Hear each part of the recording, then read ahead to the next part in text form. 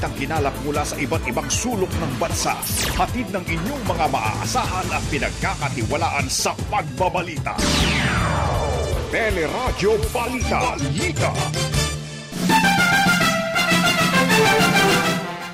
Mga mahuhuling smuggler pinakakasuhan ng economic sabotage. Problema sa smuggling ng produktong pang-agrikultura, sinisi sa Department of Agriculture at Bureau of Customs.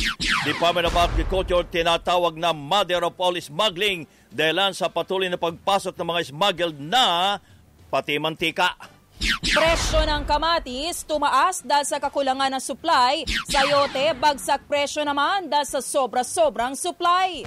6 na barangay sa Cotabato apektado ng bird flu.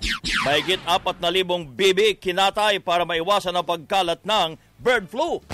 Booster shots sa 12 hanggang 17 taong gulang sa bansa, inirekomenda na ng Vaccine Expert Panel pero bilang ng target mabakunahan, ibinaba dahil sa pagbagal ng vaccination rate. LTFRB hindi pa matiyak kung kailan itutuloy ang pamamahagi ng fuel subsidy. COMELEC iginit na may bisa na ang pinalabas na resolusyon kahit wala pang pirma. Ilang lugar sa Mindanao pinag-aaralang ilagay sa kontrol ng Commission on Elections. Mahigit 50 lugar sa Central Luzon, tinukoy naman bilang areas of concern. At sa Showbiz Spotlight, ilang lugar sa Mindanao pinag-aaralang sa Showbiz Spotlight behind the scene ng ilang eksena sa Darna, the TV series, pinasilip na. Magandang umaga, bayan! Yan po ang ulo ng ating mga nagbabagang balita ngayong Friday, April 22, 2022. At syempre pa, kasama po natin tuwing umaga. Ako po si Joyce Balancho. Ako naman po ang inyong kabayan, si Nolly Di Castro. Kami po ang maghatid sa inyo ng ating mga nagbabagang balita.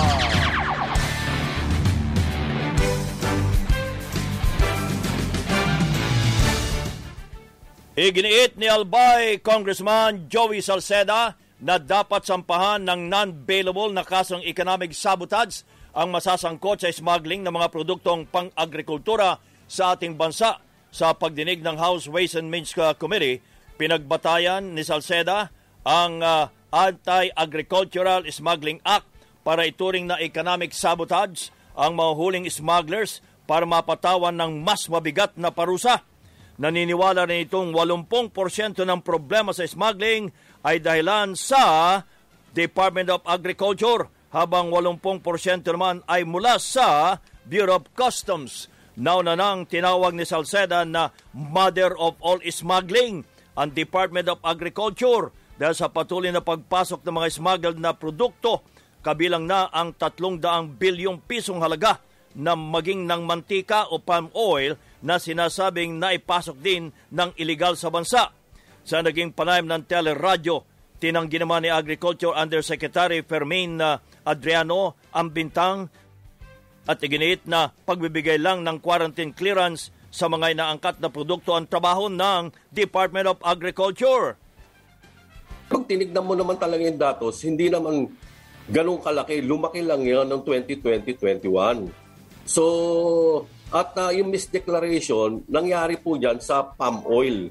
Pero doon sa ibang produkto, hindi po mai-involve ang DA kasi ang role ng DA sa pagpasok ng mga importation ay yung quarantine clearance. The Agriculture Undersecretary Fermin Adriano sa kanyang katwiran. Tumaas naman ang presyo ng kamatis sa mga palengke sa Metro Manila. Sa Kamani Market sa Quezon City, umabot na sa 150 pisong kada kilo ng kamatis mula sa dating 80 hanggang 70 piso. Sinabi ni Laguna Agriculture Office Head Marlon Tobias na maraming magsasaka ang nagtanim ng ibang gulay kaya naapektuhan ng supply. Karamihan ng supply ng kamatis sa Metro Manila ay nanggagaling po sa Laguna. Madalang ang nagtanim. Kasi ilang taon din na halos bumagsak ang presyo ng kamatis, di ba? Kung maalala mo noon, talagang ang kamatis halos tinatambak na lang. Tapos naalala ko nitong pandemic, meron din. Kung tumataas ang presyo ng kamatis, nalulugi naman ang mga magsasaka dahil sa pagbagsak presyo ng sayote na dulot ng oversupply. Bumagsak sa 4 hanggang 6 na piso ang farm gate price ng sayote, kaya nababahala ang mga magsasaka na mabubulok ang kanilang mga pananim. Pag nagsabay-sabay ng pitas, talagang tatambak sa pamilihan. Hindi mabibili. Madami nabubulok. Saka ngayon, talagang yung class A na lang halos ang binibili. Grabe, dami ng ibinubunga ng sayote. Yun. Ang bilihan lang dito sa amin, 4. Tapos, pag binenta namin sa mga nag-7, 8 lang. Umapela rin po ang mga magsasaka sa pamahalaan na magsagawa ng mga programa para hindi na maulit ang issue sa supply ng gulay. Sa pong binabalak ng ating pong tanggapan ay ang buhayin po yung mga organisasyon ng mga magsasaka upang doon po pag-usapan ano po yung nagiging sanhi ng oversupply at doon po mapag-usapan din kung paano babalansihin yung mga pagtatanim ng iba't ibang gulay. Yan po si Carlan Laguna Agriculture Officer Alvin Arteza. Samantala, pansamantalang sinuspindi muna ang search at retrieval operations sa mga nawawala pa sa landslide sa Abuyog, Leyte. Sa panayam ng Teleradyo, sinabi ni Mayor Limuel Trayan na itinigil ang operasyon base na rin sa rekomendasyon ng Mines and Geosciences Bureau dahil sa sobrang kapal pa ng putik. 54 na ang namatay dahil sa bagyong Agaton sa Abuyog habang 22 pa ang nawawala. 3 araw po yung operation nila. Dalawa lang yung nakita nila na nasa ilalim ng tubig. 2 na lang. We are thinking na the rest are under the mud. Nasa ilalim po ng putik. So medyo mahirap po ma-retrieve sa pagkangayon kasi yung lupa is still saturated. Kasi yung panahon namin dito sa umaga, maaraw, tapos sa gabi, umuulan po dito. Pero sa Baybay City, tuloy ang retrieval operation sa Barangay Cantagnos. Sinabi ni Mayor Jose Carlos Cari na 6 na po at 6 pa ang nawawala pero natiling hamon naman ang mga nakasarang kalsada dahil hindi sa landslide. Natukoy na rin umano ng Mines and Geosciences Bureau ang mga lugar na maaari pang pagtayuan ng temporary shelter. Nag-usap na po ang regional DRRM saka itong sa city. Meron na pong identified na mga lupa. Inassess na po ng NGB. So ngayon, pinaprocess pa yung negosasyon, no? Opo. Doon sa pagkuha ng lupa para gawa ng temporary shelter. Sa tala ng Department of Agriculture, umabot na sa 2.8 billion pesos ang pinsala ng bagyong Agaton sa agrikultura, kabilang ng 1.3 billion pesos sa mga palayan at 728 million pesos sa mga palaisdaan. Mahigit 200,000 individual din ang naapektuhan ng bagyo kung saan mahigit 100,000 pa ang natili sa mga evacuation centers. 6 na barangay ang apektado ng bird flu, Samlang, Cotabato. Sinabi po ni Municipal Agriculturist Arlene Encarnacion na unang nadetect ang sakit sa barangay Bialong at Lepaga bago kumalat sa barangay New Antique, Dugong, Bagong Tapay at Buayan. Umabot pa niya sa 4,000 bibi na ang nagpositibo sa virus at kinatay na nga po ito at ibinaon sa Barangay Tibao para maiwasan ang pagkalat pa ng sakit. Patuloy din ang monitoring at testing sa libo-libo pang bibi para matukoy ang mga positibo sa bird flu. Hiniling ng Liga ng Transportasyon at mga operator sa Pilipinas na aksyonan ng pamahalaan ang patuloy na naantalang pamamahagi ng fuel subsidy at hirit na dagdag pasahe. Sa panayam ng Teleradyo, sinabi ni ELTA President Lando Marquez na puro papogi lamang ang LTFRB dahil sa pahayag na naaprubahan na ang pamamahagi ng subsidiya. Hindi rin na niya ipinatutupad ang fair adjustment formula na ginawa mismo ng LTFRB. kami ay umaapila pa rin. Bakit hindi niya kayang utusan itong chairman niya dito sa LTFRB? Parang under yata, kumbaga sa babae at mag-asawa, under desire. Pero ang gaganda ang mga pahayag pag ini-interview nila yung mga taga-LTFRB. Pero dun sa katotohanan na nangyayari dyan sa loob ng LTFRB, hindi po ganun. Aminado naman si LTFRB Executive Director Tina Casyon na hindi pa matiyak kung kailan talaga itutuloy ang pamimigay ng fuel subsidy dahil hindi pa pirmado talaga ang resolusyong nilabas ng COMELEC hinggil sa exemption sa disbursement bond. Naging careful din po tayo sa paghawak po at pag-disburse sa isang yung pinag-iingatan natin po na public fund. Nevertheless naman po, we will coordinate with Land Bank if papayag naman po sila na kahit unsigned po yun ay they will risk na mag-credit na po sila. So, kukonsultahin na lang din po natin yung Land Bank po. Pero pinagpipilitan naman ng COMELEC, hindi na raw kailangan ng lagda para ipamigay ang subsidiya dahil may bisa na ang natural resolusyon. Porque ba't wala pa kami mga pirma doon ay wala na pong visa. Yung may visa po yun, kaya nga po napapadyaryo namin.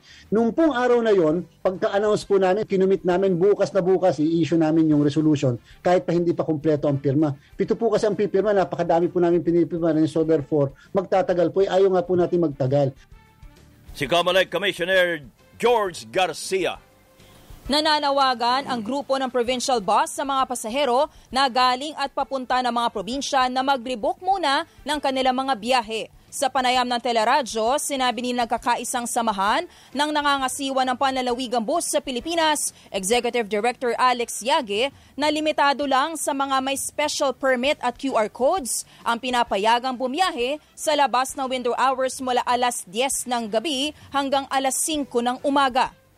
Nanawagan na kami sa mga pasahero na mag-rebook sila kasi karamihan ng mga bus na galing norte na walang QR code, walang special permit, ay makakabiyahe lamang sila pagdating ng window hours. Humihingi kami ng pawanhin sa mga pasahero dahil marami na apektuhan sa kanila, lalo na nung pauwi naman ng probinsya nung Semana Santa.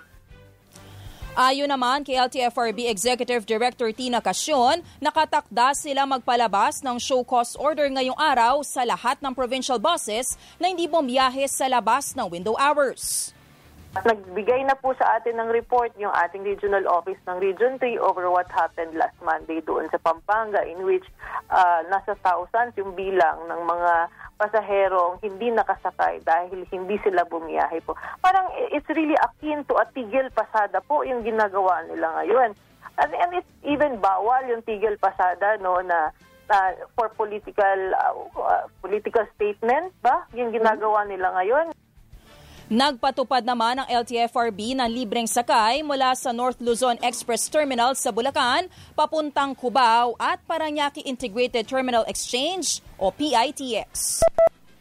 Oras natin, 16 na minuto na lamang bago mag-ikawalo ng umaga. Nagbabaga pa rin ang mga balita sa pagbabalik ng Teleradyo Balita.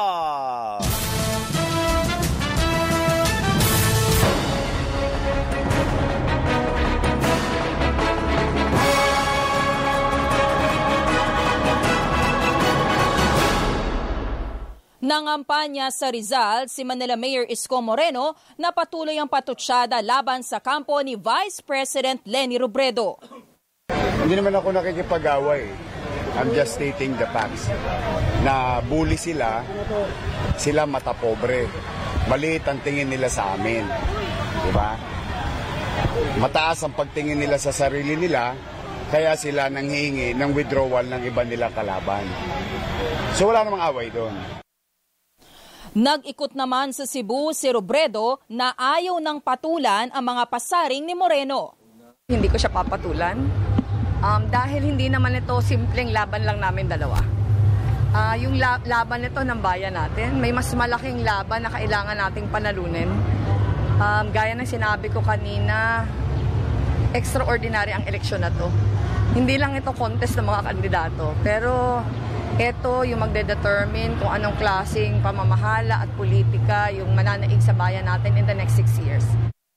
Pero ayon sa Octa Research Group, hindi makikinabang ang kampo ng alkalde sakaling umatras sa presidential race si Robredo. Sa kanilang survey, 10% lang na mga sumusuporta kay Robredo ang pumili kay Moreno bilang alternatibong kandidato. Samantala, bumisita naman sa Occidental Mindoro si Senator Panfilo Lacson na nananawagan sa mga botante na suriing mabuti ang ibobotong kandidato. Kung sakaling ang ating maboto ay magnanakaw, 6 na taon tayong pagnanakawan. Kapag ang ating naboto ay mapagkunwari at mapaglinlang, 6 na taon tayong lolokohin. Kapag ang ating naboto kulang-kulang sa pag-iisip, 6 na taon tayong palubog ng palubog. Nangampanya naman sa Bohol si Senator Manny Pacquiao na umapela sa mga botante na huwag magpabola sa pangako ng ilang kandidato. Napakalaking tanga naman talaga ng isang tao na ninakawan ka na, bubuto mo pa. Yun ang I'm talking about generally yung national down to local. Kasi yan ang cancer ng bansa natin yung corruption. Dumayo naman sa Batangas si dating Senator Ferdinand Marcos Jr. na inihayag ang plataporma sa mataas na singil sa kuryente. Isa sa pinakamalaking problema na haharapin ng susunod na administrasyon ay kailangan makahanap ng paraan upang pababain ang presyo ng kuryente para hindi masyadong nahihirapan ang taong bayan. Nananawagan naman si Calyodi de Guzman kay Pangulong Rodrigo Duterte na ipatupad ang batas para sa mga katutubo at ipabuwag ang lahat ng political dynasties sa bansa. Pinag-aaralang ilagay sa kontrol ng COMELEC ang 12 bayan sa Maguindanao dahil sa karahasan na may kinalaman sa halalan. Sinabi ni COMELEC Chairman Saidamen Pangarungan na maaaring isailalim sa COMELEC control ang ilang lugar sa Lanao del Sur at Basilan. Nauna nang inilagay sa kontrol ng komisyon ang mga bayan ng Malabang at Tubaran sa Lanao del Sur. Pag lumala yan, mapipilitan na kung i-declare yan under COMELEC control. Pero hindi sa Lanao, Lanao del Sur, like yung Maging, Marawi, at saka Butig, binabantayan namin yan. But may potential yan na mag-erupt into violence. Also in Basilan. Kaya pupuntahan namin ang Basilan. Hindi naman itutuloy ni Pangarungan ang planong isailalim sa COMELEC control ang Pilar Abra sa kabila ng insidente ng karahasan. I consulted with the AFP and PNP. Just like this morning, I talked to them and ask their opinion if there is a need to declare Pilar under COMELEC control. Sabi nila hindi. And this was confirmed by our regional election director.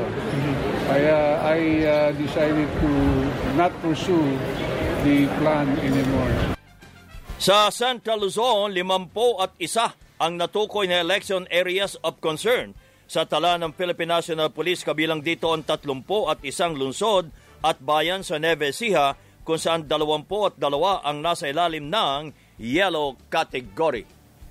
Posibleng hindi matuloy ang huling COMELEC debates ngayong weekend dahil sa issue sa pagbabayad sa venue. Sa dokumentong nakuha ng ABS-CBN News, nagbanta ang Sofitel Philippine Plaza na sususpindihin ang mga kontrata kung hindi magbabayad ng 14 milyong piso ang Impact Hub na kumpanyang kinuha ng COMELEC para sa pagsasagawa ng debate. Sa demand letter noong April 20, iginit po ng Sofitel na tumalbog ang mga ibinayad na tseke ng kumpanya. Nakatakdang gawin sana sa Sabado at Linggo ang huling debate ng COMELEC para sa mga kandidato sa pagkapangulo at pangalawang pangulo. Magkakaroon naman po ng press conference ang COMELEC ngayong araw para talakayin ang issue na ito. Samantala, nakatakdang ma-activate ang present finder sa website ng COMELEC ngayong araw. Dito po maaring makita ang pangalan kung saan presinto boboto, gayon din ang listahan ng mga kandidato. Sinimulan na rin po ng COMELEC ang pagpabatala ng voters information sheet sa ilang malalayong lugar. Kami po ay kumuha ng mga kawani na walang gagawin kung hindi po mag-distribute ng mga voters information sheet. Kaya po wag po kayo mag-atubili na tanggapin po yun. Yung po yung mga taga-COMELEC, may ID po yun. At malaki ang tulong po sa inyo yan. Si COMELEC Commissioner George Erwin Garcia. Inirekomenda ng Vaccine Expert Panel ang pagtuturok ng booster shot sa mga edad 12 hanggang 17 taong gulang sa bansa. Sinabi ni Dr. Nina Gloriani na naisumiti na sa Food and Drug Administration ang rekomendasyon pero hinihintay pa ang desisyon at karagdagang pag-aaral ng Health Technology Assessment Council. Dahil sa pagbagal ng vaccination rate, binaba na sa 77 milyon ang target mabakunahan sa Hunyo mula sa 70 milyon. Iginit naman ni Gloriani na kahit mababa ang mga kaso ng COVID, hindi ito nangangahulugan na hindi natataas ang bilang ng mga magkakasakit. At hindi pa tayo off the hook, sinasabi nga, no? Marami pa mga bansa na tumataas ang kaso. Andyan lang, malapit lang sa atin, no? Although medyo bumababa na rin sila, pero nandiyan pa yung threat.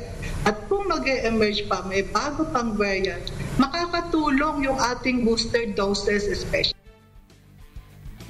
Sa huling tala ng Department of Health, umabot na sa mahigit 3,683,000 ang mga kaso ng COVID-19 sa bansa matapos madagdag ang 134 na bagong kaso habang 66 ang nadagdag sa mga namatay.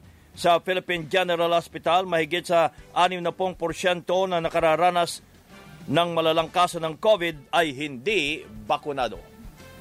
Samantala, tinututulan ng Department of Finance ang hirit na tax exemption sa honoraria at iba pang benepisyo ng mga gurong magsisilbi sa halalan. Sa pagdinig ng Senado, sinabi ni Finance Liaison Office Director Arvin Lawrence Quiñones na pasok bilang gross income ang honoraria at iba pang benepisyo kaya dapat patawan ng buwis. Pero ayon po sa Bureau of Internal Revenue, hindi dapat ikonsiderang professional fee ang pagtatrabaho ng mga guro sa halalan na labas naman ito sa kanilang propesyon.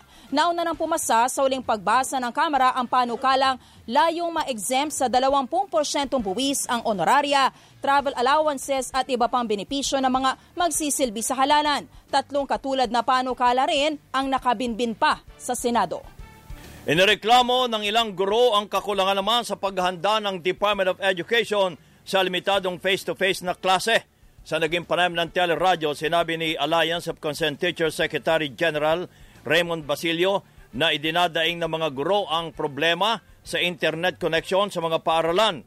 May mga guro din anyang gumastos ng sariling pera para makabili ng gamit sa paaralan tulad ng electric fan at thermal scanner.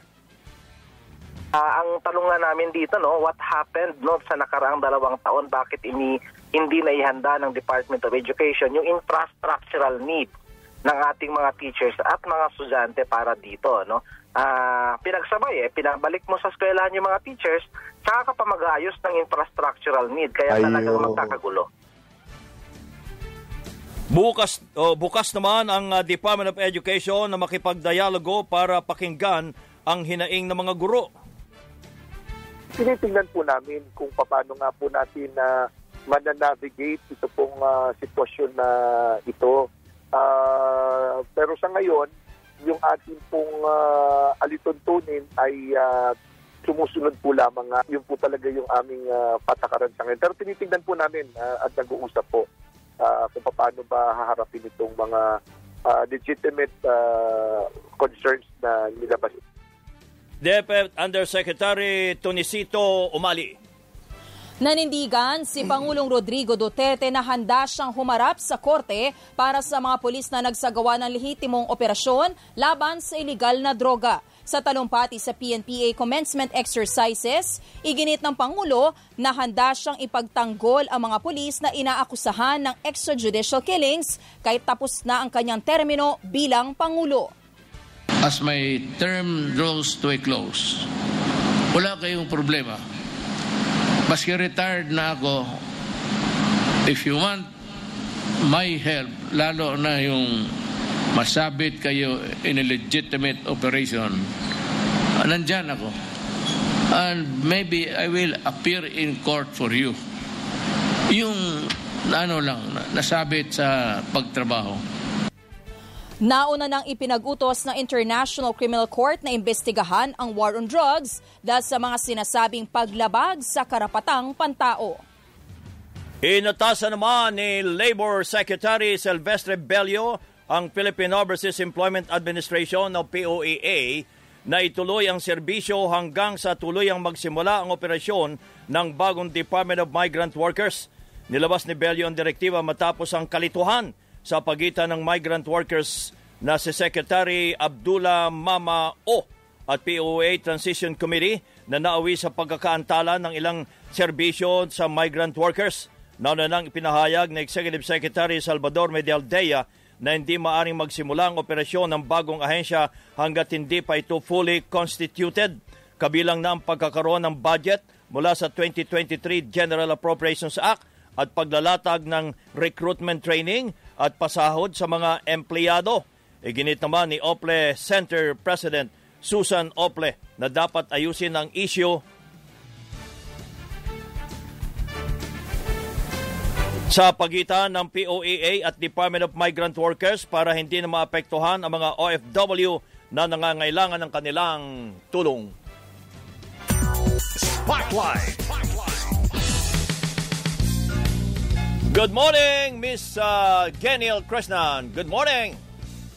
Good morning, Kabayan at Joyce. Sa ating showbiz Spotlight, inilabas na ang pinakabagong behind-the-scene photos na pinakaabangang Darna the TV series. Ibinahagi sa Instagram account ng JRB Creative Production ang mga larawan sa likod ng taping ng serye, kung saan ipinasilip ang ilang eksena ng pangunahing cast. Kabilang na ang ilang eksena ng bidang si Jane De Leon bilang si Narda at Janela Salvador bilang si Valentina. Ipinakita din ang ilang eksena ni Zaijan Haranilla, Joshua Garcia at iba pang cast ng serye.